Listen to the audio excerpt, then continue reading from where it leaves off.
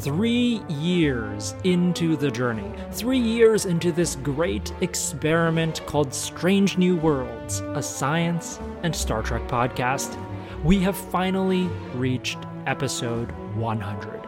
And for me, your host, Mike Wong, there is only one logical way to celebrate this milestone: by reuniting with the crew from the very first episode of Strange New Worlds, geobiologist Elise Cutts and planetary scientist Peter Gao. Welcome to Strange New Worlds, a science and Star Trek podcast. So my name is Peter Gao. I'm currently a researcher at NASA Ames Research Center studying planetary science, mostly focused on chemistry and clouds and hazes in planetary atmospheres. Oh my god, we were so young back then. Oh, that's great, Peter. When did you start watching Star Trek, though? This is the real question, right? Oh, yes, of course. More important. So it was way back in the heydays of the 90s. You know, when I listen back to that very first episode, I cringe a little at how, I don't know, amateur we sound. So, convince me. Who's your favorite captain? No, convince me. I'll let you know, but I could... This isn't fair. No. Tell me why Captain Janeway beats all the other captains in Star Trek. Janeway is the only scientist. Look, I'm not saying that we've done the equivalent of going from season 1 to peak TNG, but I do think that this show has grown in measurable ways. Despite the fact that 100 episodes in, I still have no idea what I'm doing. This show, this whole endeavor, is fueled by nothing more and nothing less than generous donations of spare time. It only exists because countless people have agreed to lend me their voices, their thoughts, and their expertise, and because people all around the world continue to tune in and listen. And I am forever grateful to all of you. Now, when Elise, Peter, and I gathered around a microphone for the very first time, it was to discuss the trailer for this brand new Star Trek series called Star Trek Discovery. I think his name is Lieutenant Saru, the science officer, saying, "My species has been biologically determined to sense the coming of death." Yeah, I don't know how you... Well, today, we're going to do that, but threefold, and chat about the upcoming shows Star Trek Strange New Worlds, Star Trek Lower Decks, and Star Trek Prodigy, all of which are racing toward us at warp speed, with Lower Decks premiering just days after the release of this podcast episode. And I am super excited as a Star Trek fan, and just so glad that I am able to share the anticipatory hype with Peter and Elise via subspace communications. Now, a quick note before we hop onto that frequency. The Q&A with your audience questions that I promised to answer on episode 100 is actually going to be released as episode 101. The reason is basically that I received so many thoughtful questions, and I want to make sure that this discussion with Elise and Peter comes out before Lower Decks premieres on August 6th. So if you're looking for that Q&A, please just jump to episode 101, which should drop in a few days. All right. Computer, engage. Elise Cutts, Peter Gao, welcome to episode 100 of Strange New Worlds. To the two. Yeah. Before we get started, I just want to make sure we acknowledge what amazing human beings you both are. Our listeners, they think about you and they even ask about both of you. And I think they deserve to know about your amazing accomplishments in the past few months that they haven't heard about because you haven't been on in a while. So, Elise, you got into grad school with a fancy fellowship. Yeah, clap, clap, clap over Zoom. Yeah. Would you like to share with us where you're going and what you're going to do? Yeah, so I'm headed off to MIT at the end of the summer to start working on a geobiology PhD. with Tanya Bosak. So you can look her up and stalk her. No, she's really cool. Go check out her awesome research. And yeah, that's what I'm doing. With So, an NSF fellowship. So the National Science Foundation is paying your way there. Yeah, very nice. For 3 years. Excellent. And Peter, you just landed a shiny new job. Will you tell us about your next adventure? Sure, I can tell you a little bit of it because the deal is not finalized, but it is a permanent position. It is still doing research in the field that I love, planetary and exoplanet science. And it's somewhere on the East Coast. That's all I can say at this point. But hopefully later, I can say more. Yeah, well, at least you two will be on the same coast.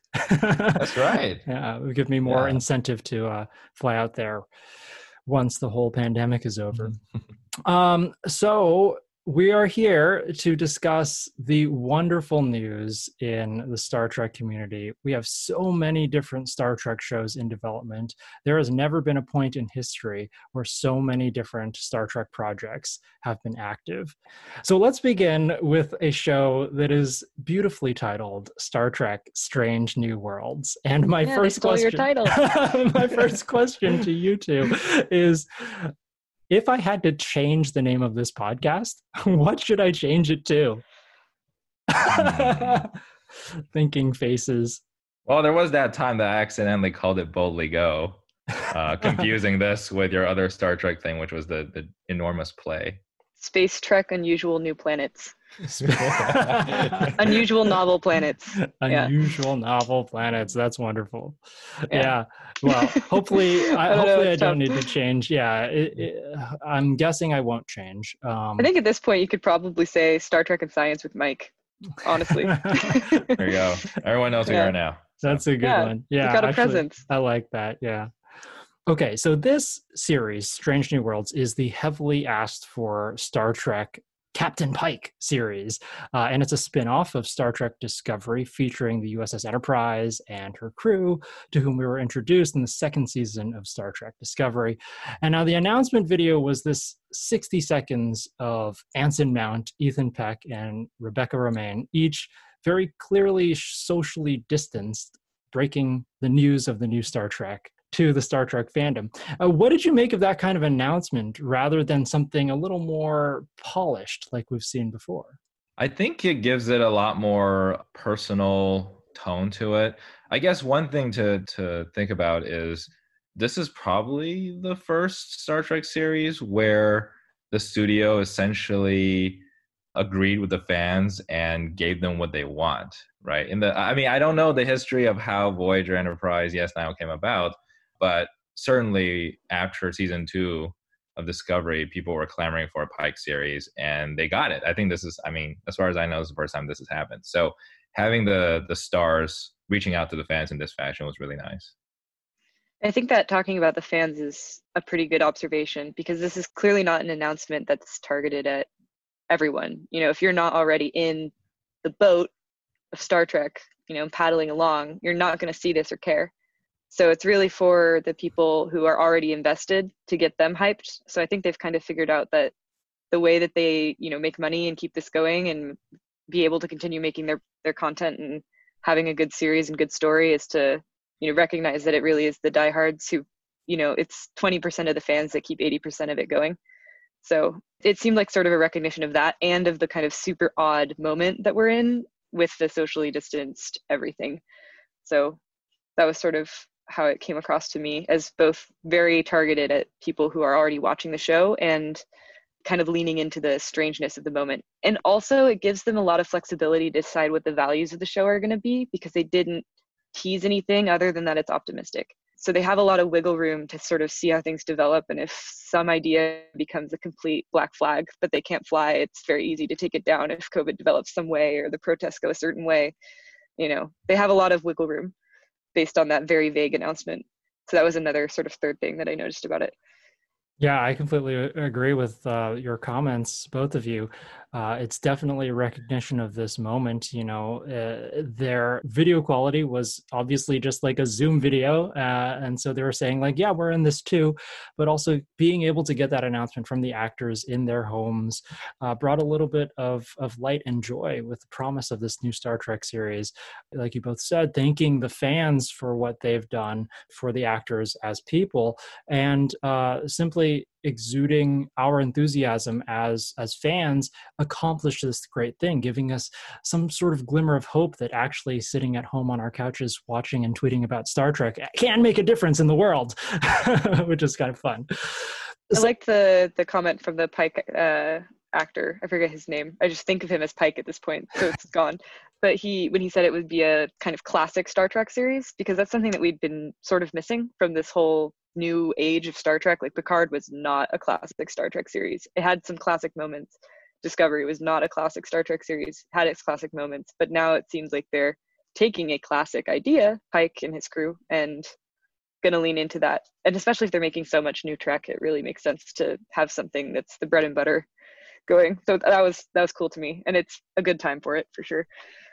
What a perfect segue into my next question, which is that the producers, Alex Kurtzman et al., have acknowledged that this particular show will feature more episodic stories like the original series or the Next Generation, rather than the long serialized story arcs that we've been accustomed to now with Discovery and Picard. So I'm wondering about what you think about the return to this particular mode of storytelling. I'm all for it. I think there's so much, almost like a cult of prestige television these days, where everything's supposed to be a bingeable Netflix, mega story told over 12 episodes, or it's a movie. Like, it almost doesn't feel like TV anymore. It sort of feels like you choose an extended movie to watch, and you can tell a different kind of story and hit a lot of different messages by using an episodic format. And for a classic Star Trek series that wants to be optimistic and talk about themes in the future, the more themes you can hit with that sort of optimism hammer, the better. So a series that doesn't tie you to just one idea, I think there should be a place for that in the world. And maybe it will do well on television because people can just pop in, but I don't know anything about TV business. Yeah, I like that there's just so many different ways to tell a story, and it's nice to see them playing around and trying to breathe some life into that sort of classic format again.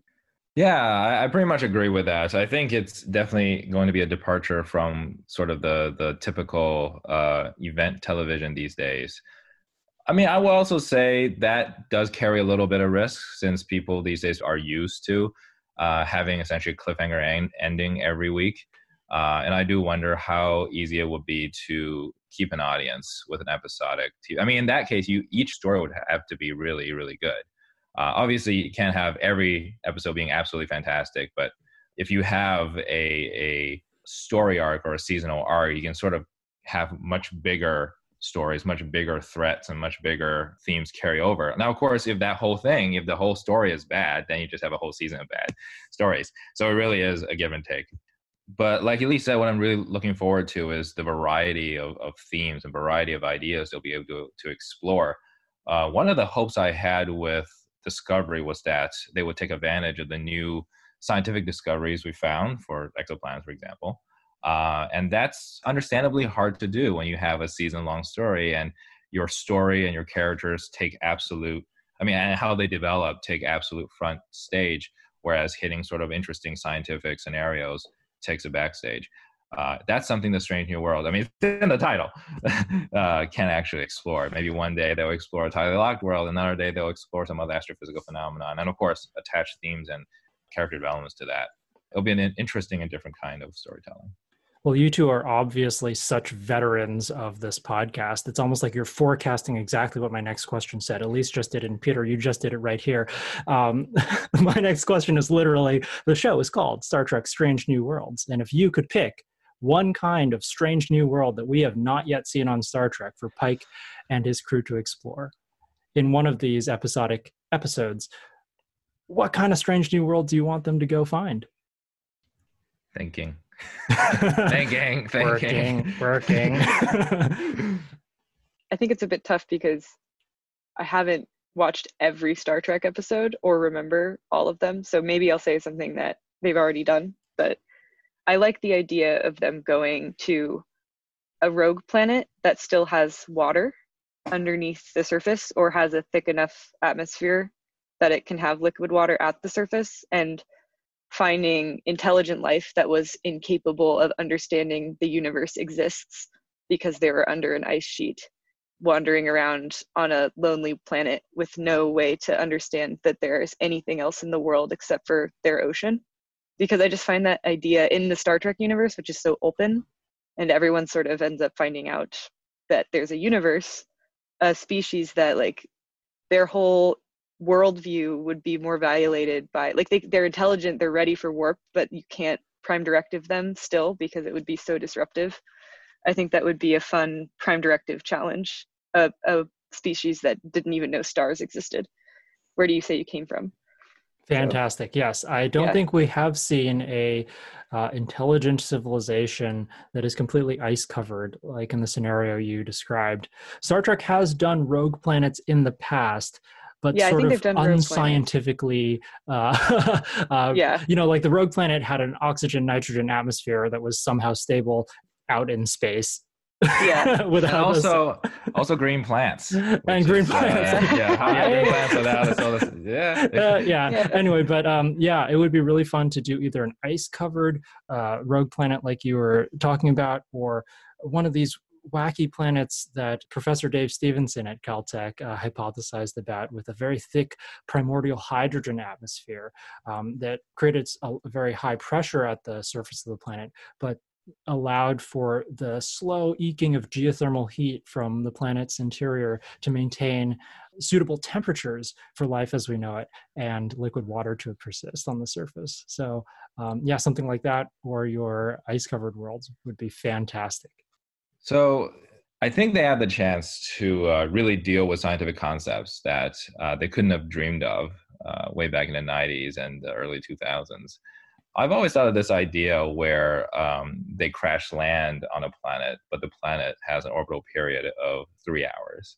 So there are these ultra short period exoplanets that the Kepler spacecraft found that orbit their stars within a couple of hours.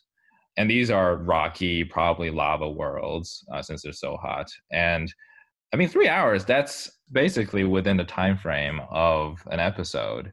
Give or take. So I can imagine sort of a self-contained episode of just crash landing and rescue. We've seen plenty of those in Star Trek, but with a very unique background of, say, a world that orbit their star very quickly, maybe have some kind of volcanic eruptions happening that happens every given time during the orbital period and stuff like that. So these essentially natural disasters with a bit of nature that we haven't seen before.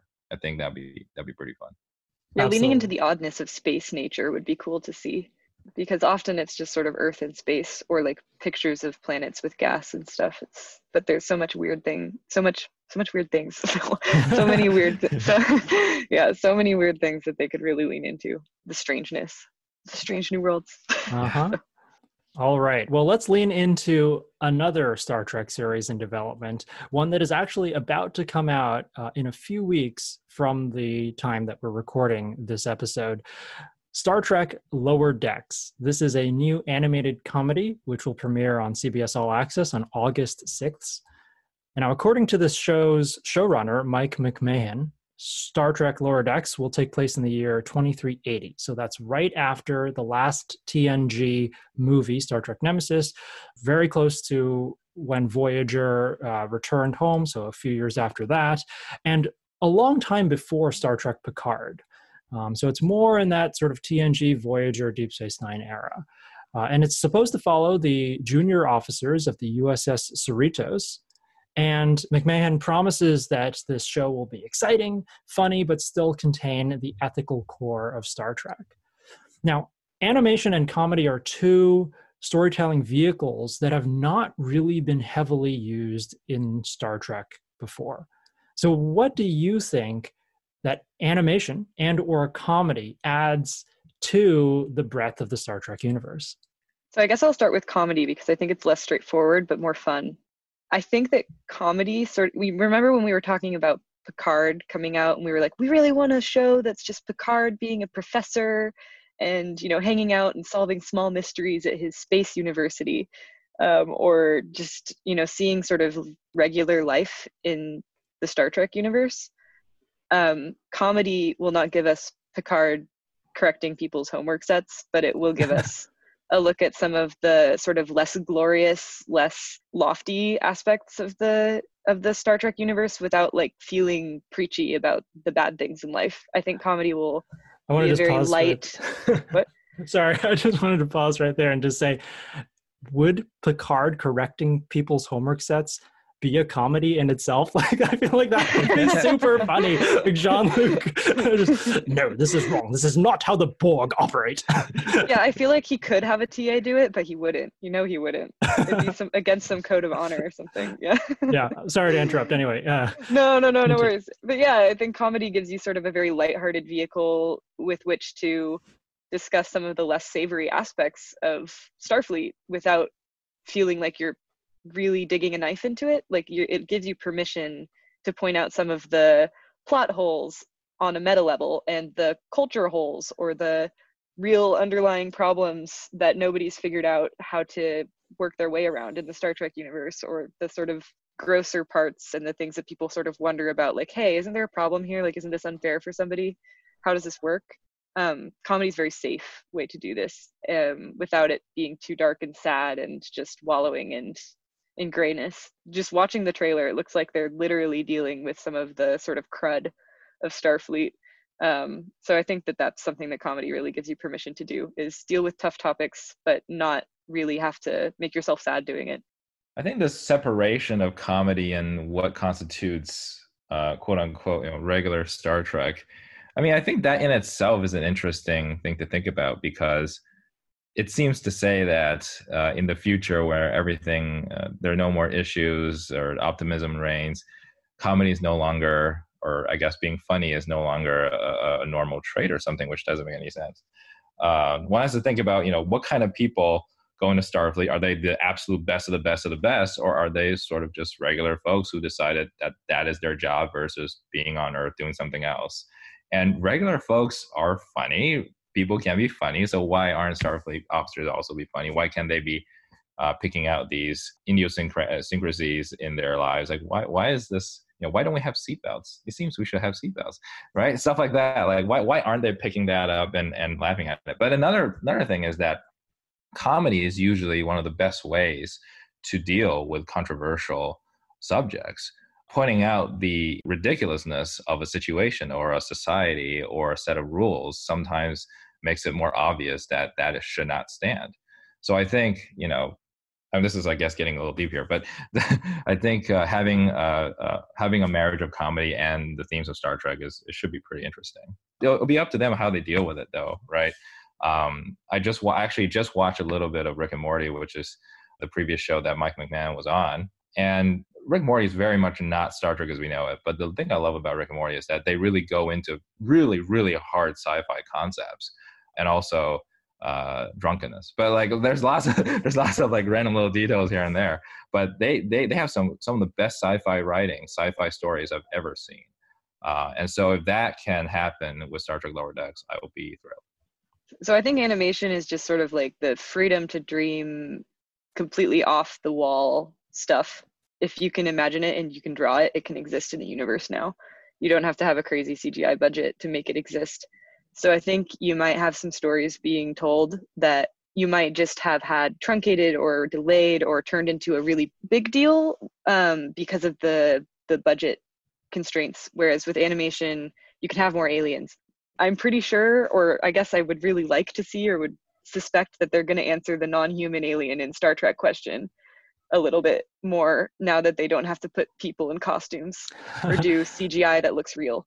Like, you could have a bubbling ball of spaghetti and like forks walk onto the ship and move around, you know, that could be an alien. They could do it. It's not outside of their reach. So I'm hoping to, I guess, see more. I hope they lean into it, because you could do some really absurd things with animation. And to go back to Peter's point about the terrain, like, you could draw all of that weird space terrain that, I mean, scientists hire artists to render because it's difficult to imagine.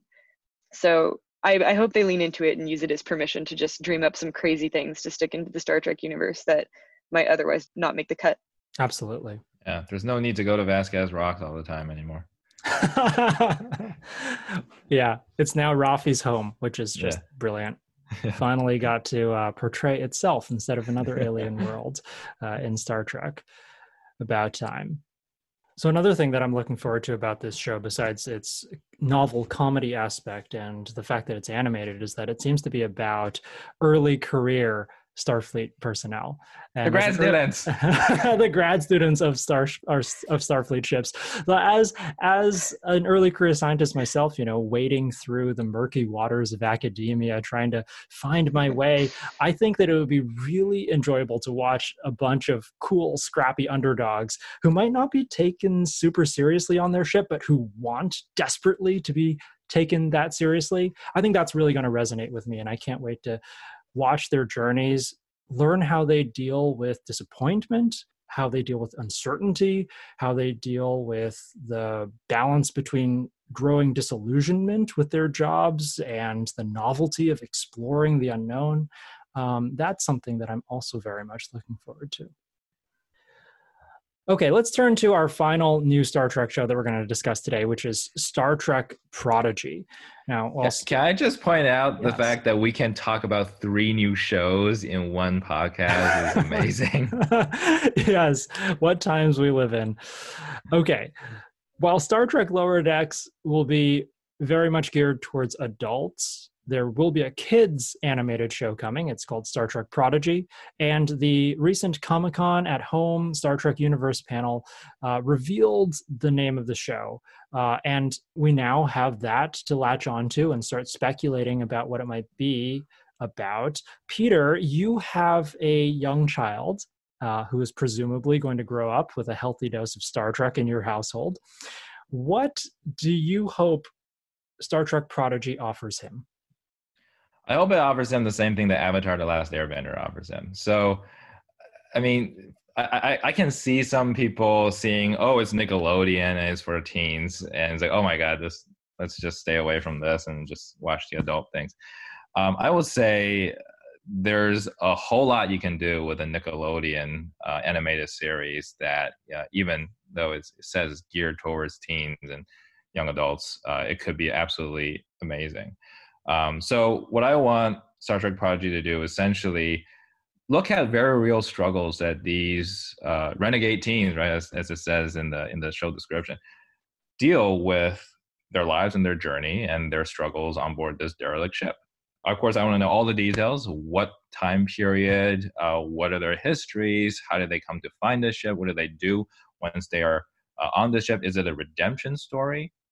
Is it more than just exploration? I think I want this show to tell my kid that there's a world of possibilities out there, and there's a lot you can do with cooperation, with having, a group of friends and just support, and just, I don't know. I think there's a lot of things that this show can do. But yeah, I mean, it's we don't know much about it right now. So interesting that you bring in Avatar: The Last Airbender. Thanks to quarantine, I am finally watching that series for the first time and absolutely loving it. The first time, Mike. The very really? First time. Yeah. Wow. I did not even know that it existed when I was a kid. And I first heard about it when I was in college. But by that time, I was just like, a kid's show? Really? Now I've sat down and I fully understand everything. So Elise, you may not have a young child at home, but let's say you were in charge of running this new show. What would you make it about? Would you make it Avatar: The Last Airbender in space, or would you go in a different direction? I think, for one, I wouldn't have named it Prodigy. Honestly, that name gives me a little bit of uncomfortable feeling about it, because I feel like one of the things that was really a struggle for me as somebody who wanted to go into science was sort of this feeling that the scientists were the prodigies. And honestly, like, the Spock model of a scientist was kind of damaging. And getting over this idea that you have to be some kind of like strange, exceptional person to just, go into the office and put in a good 8 hours and do something interesting, that was sort of tough. And so I kind of worry that it's going to be about some like super special, amazing, singular human that has all these amazing skills that makes the show possible. I mean, I guess Avatar sort of had this in Aang, but he had so many layers to him that made it, and his existence was sort of embedded in the necessary rules for the universe that they had built. So it wasn't like he was like, people who do this job are like special. It's like, no, there's one person who's like this. It's part of the physics of the world. Like, I guess I'm a little bit put off by the title just because I sort of don't want to see genius worship. And Star Trek does that a little bit from time to time. But I think, to go back to Peter's point about like what it can offer, is this optimism. I think that it's so easy to be pessimistic, and it's really popular to be pessimistic. Like, even when I was in high school, middle school even, it's really, really easy to just be negative. And if the show can make it cool to be an optimist and to like be kind to yourself and prioritize your happiness and believe in a better future, or at least, you know, not freak out if things don't go your way, I think those would be the lessons that I wish I had learned from a show, rather than like how to dream of being great. Like, how to be happy with who you are would be more the lesson that I would hope it would teach. And Star Trek has so much diversity to offer in terms of people and talents and goals. Like, it's a whole universe of possibilities that, I mean, we don't even have. So I hope it leans into that a little bit and makes it a very sort of warm and fuzzy show. I guess that's the vibe I would want, rather than a really like flashy, smart one, if that makes sense. Totally. Those are absolutely wonderful thoughts. You know, the lessons that we want to teach our kids, we really need to think hard about in our shows. And, you know, that prioritizing of happiness and of friendship and bonding and things like that is very important, and might be lacking in a lot of shows these days. I can't really speak about the kids' shows because I don't watch a lot of them these days, but I can imagine that they might be lacking in that. Yeah. Avatar was so great because it did this greatness story, and it had so many like talented, special people in it, but it really was about like learning to value the human things in your life at its core, which was super cool. So it had all the flashy, fun things, but the story, the moments that are the best are like Zuko crying on Iroh's shoulder. You know, it's not I don't know. Who do you think loves his team more, Jean-Luc Picard or Uncle Iroh? Oh my God, that's a crossover I want to see. Tea time with Jean-Luc and Iroh. I want that to be the like Data afterlife. It's just you have tea with Iroh for the rest of eternity. Jasmine and Earl Grey forever. What a great couple. They would make a new tea. It'd be like jasmine tea with bergamot. It'd be like a Dragon Grey. Oh, Dragon Grey. Because he's the dragon of the east, right? And then yeah. So, I think, well, that actually raises the dragon of the west. Sorry. Yeah. That actually raised an interesting point, because I think the one thing Avatar did so well was that they trusted their audience. They trusted their audience to understand what characters go through. That, you know, usually in kids shows they have self-contained episodes and then character do some wacky shenanigans and then they move on, right? But in Avatar there was very much this full development of characters, of full character arcs throughout the three seasons, and they trusted their audience to follow that and appreciate that. So I hope that Prodigy can do the same thing. Yeah, we'll find out. I'm not sure when the show will come out, but hopefully your number one will be of an age that he can appreciate it when it does. Okay, it's so exciting. Yeah, so right, growing up with a Star Trek show geared towards you. Wow, that's so cool. Yeah. So last but not least, since this is a science and Star Trek podcast, I was just wondering if I could get your personal scientific topics or themes or questions that are currently buzzing around and that you just can't stop thinking about in your highly inquisitive minds. Well, I haven't started grad school yet, so get back to me. Taking a break, man. I'm working on my German flashcards and reading books and walking the dog. But I guess the real question is, what am I going to be working on? So it's Tanya works on my future advisor works on a lot of different things. She's involved in the Mars mission, but she also works on a lot of Earth history. And so one thing I've been trying to read up on a bit, because it might be relevant for the topic, is for my research, is the clumped isotope record for dolomite, which is apparently a really tricky mineral to synthesize in lab. And so it's been difficult for people to calibrate these measurements that they use to tell what temperature rocks formed at in the distant past, because if you can't grow it at the right temperature, you don't know exactly how hot it was. You don't have a good reference point for calibrating your geochemical measurements. So it's been something I've been reading up a little bit about. But honestly, you know, and this is something I think that maybe scientists don't say enough on air or whatever, but like I don't know enough about it yet to have a real opinion. So get back to me in 2 years, and I'm sure I'll have something fun to say about dolomite and the clumped isotope record. Yeah. For now, it's flashcards and dogs. Okay, I'll return to you about clumped isotopes and dolomites in a bit. But could you just break that down, the jargon for the audience? What is dolomite and what is it? Yeah, so, oh God, I hope I don't screw up. I hope I don't It's all good. up. This isn't your quals yet. Yeah. So dolomite is a carbonate mineral. So it's sort of in the family of minerals that you'd be familiar with from like seashells. It's made of similar building blocks, but it's chemically different, and we see a lot of it in the old earth record. It's kind of unusual for modern rocks, but we see a lot of it the further back you go, and it ends up being really important if you're interested in the early earth and its climate record.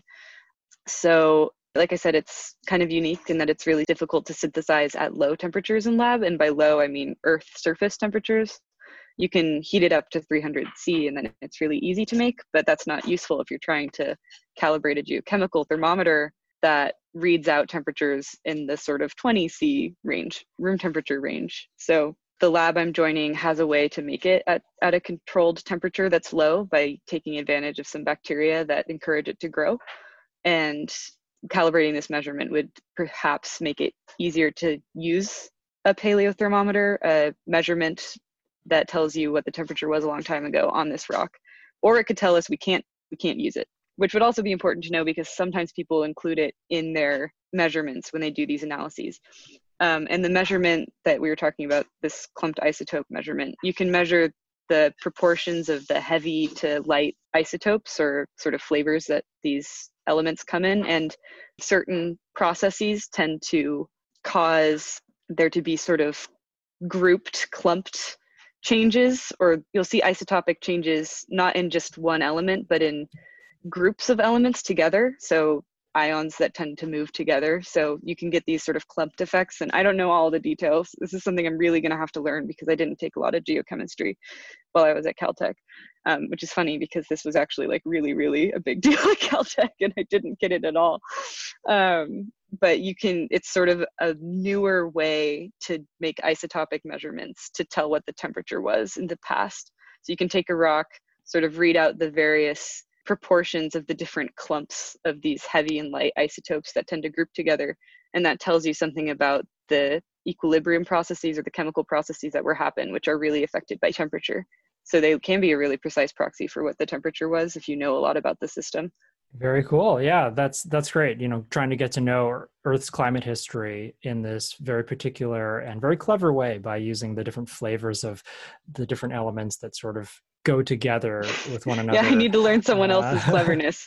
Yeah. Because it's far too clever for me at the moment. I definitely need to spend some time soaking in it, but that's what being a student's about, right? Right. And I know you will succeed at that journey. Peter, what about you? Yeah, these days I'm still thinking about clouds on other planets. One of the cool things that's come down in the last couple of years is that we're just getting more and more measurements of the atmospheric properties of exoplanets.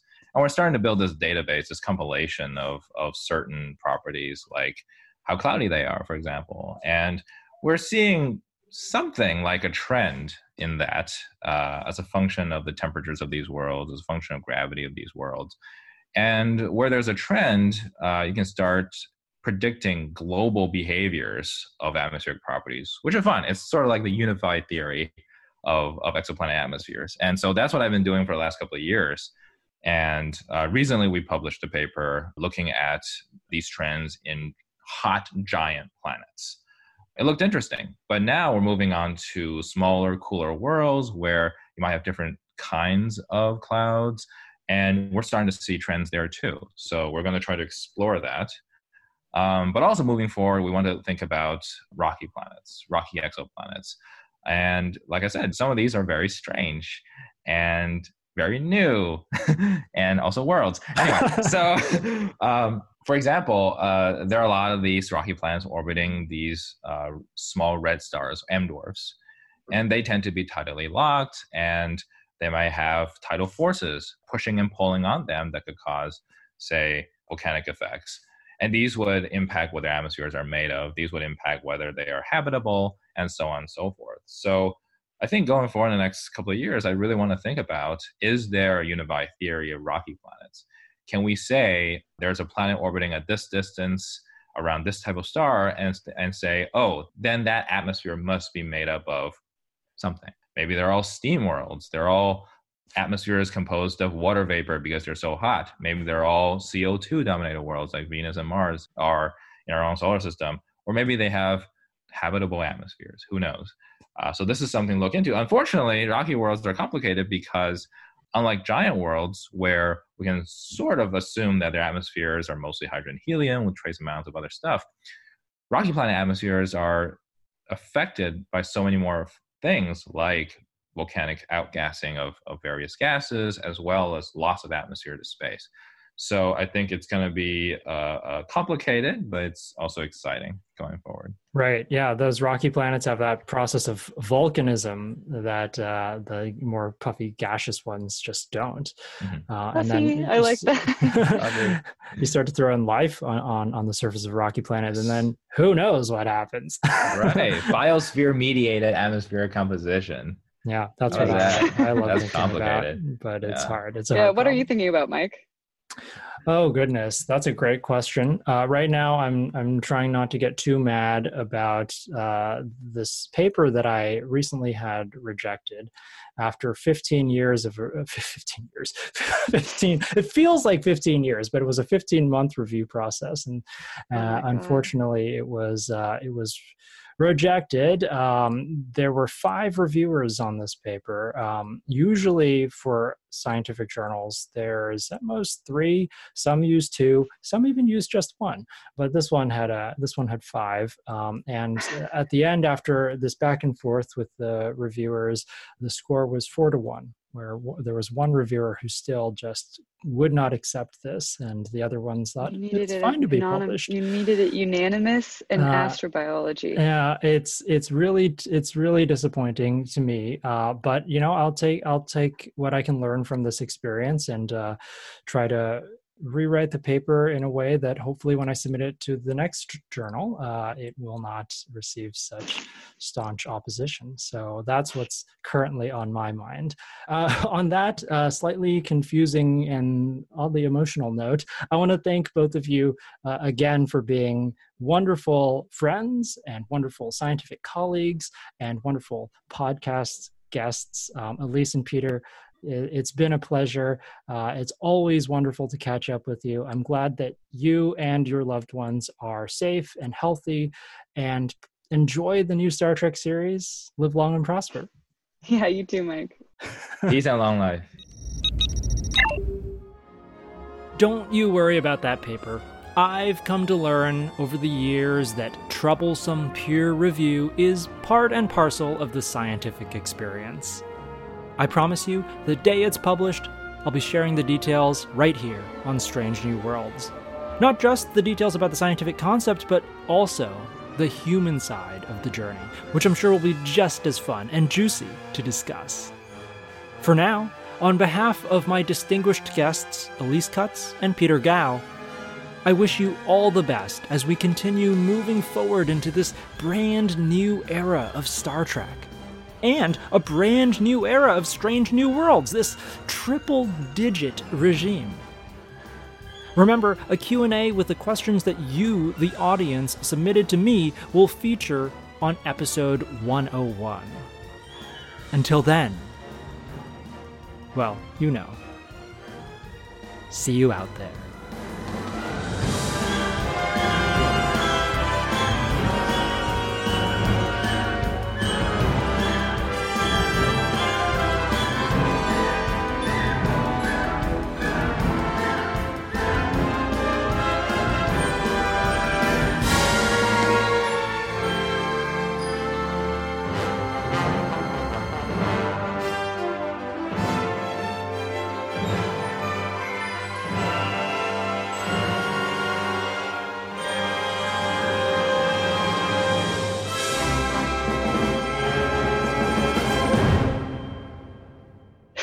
I didn't come across as too negative about Prodigy. So No, I think those were absolutely wonderful thoughts, and probably something that not a lot of non-scientists think about. So it's great to have that in there as a perspective. But the name did. I just imagined young Sheldon. Oh God, please I was no. like, no, or like Wesley the Show.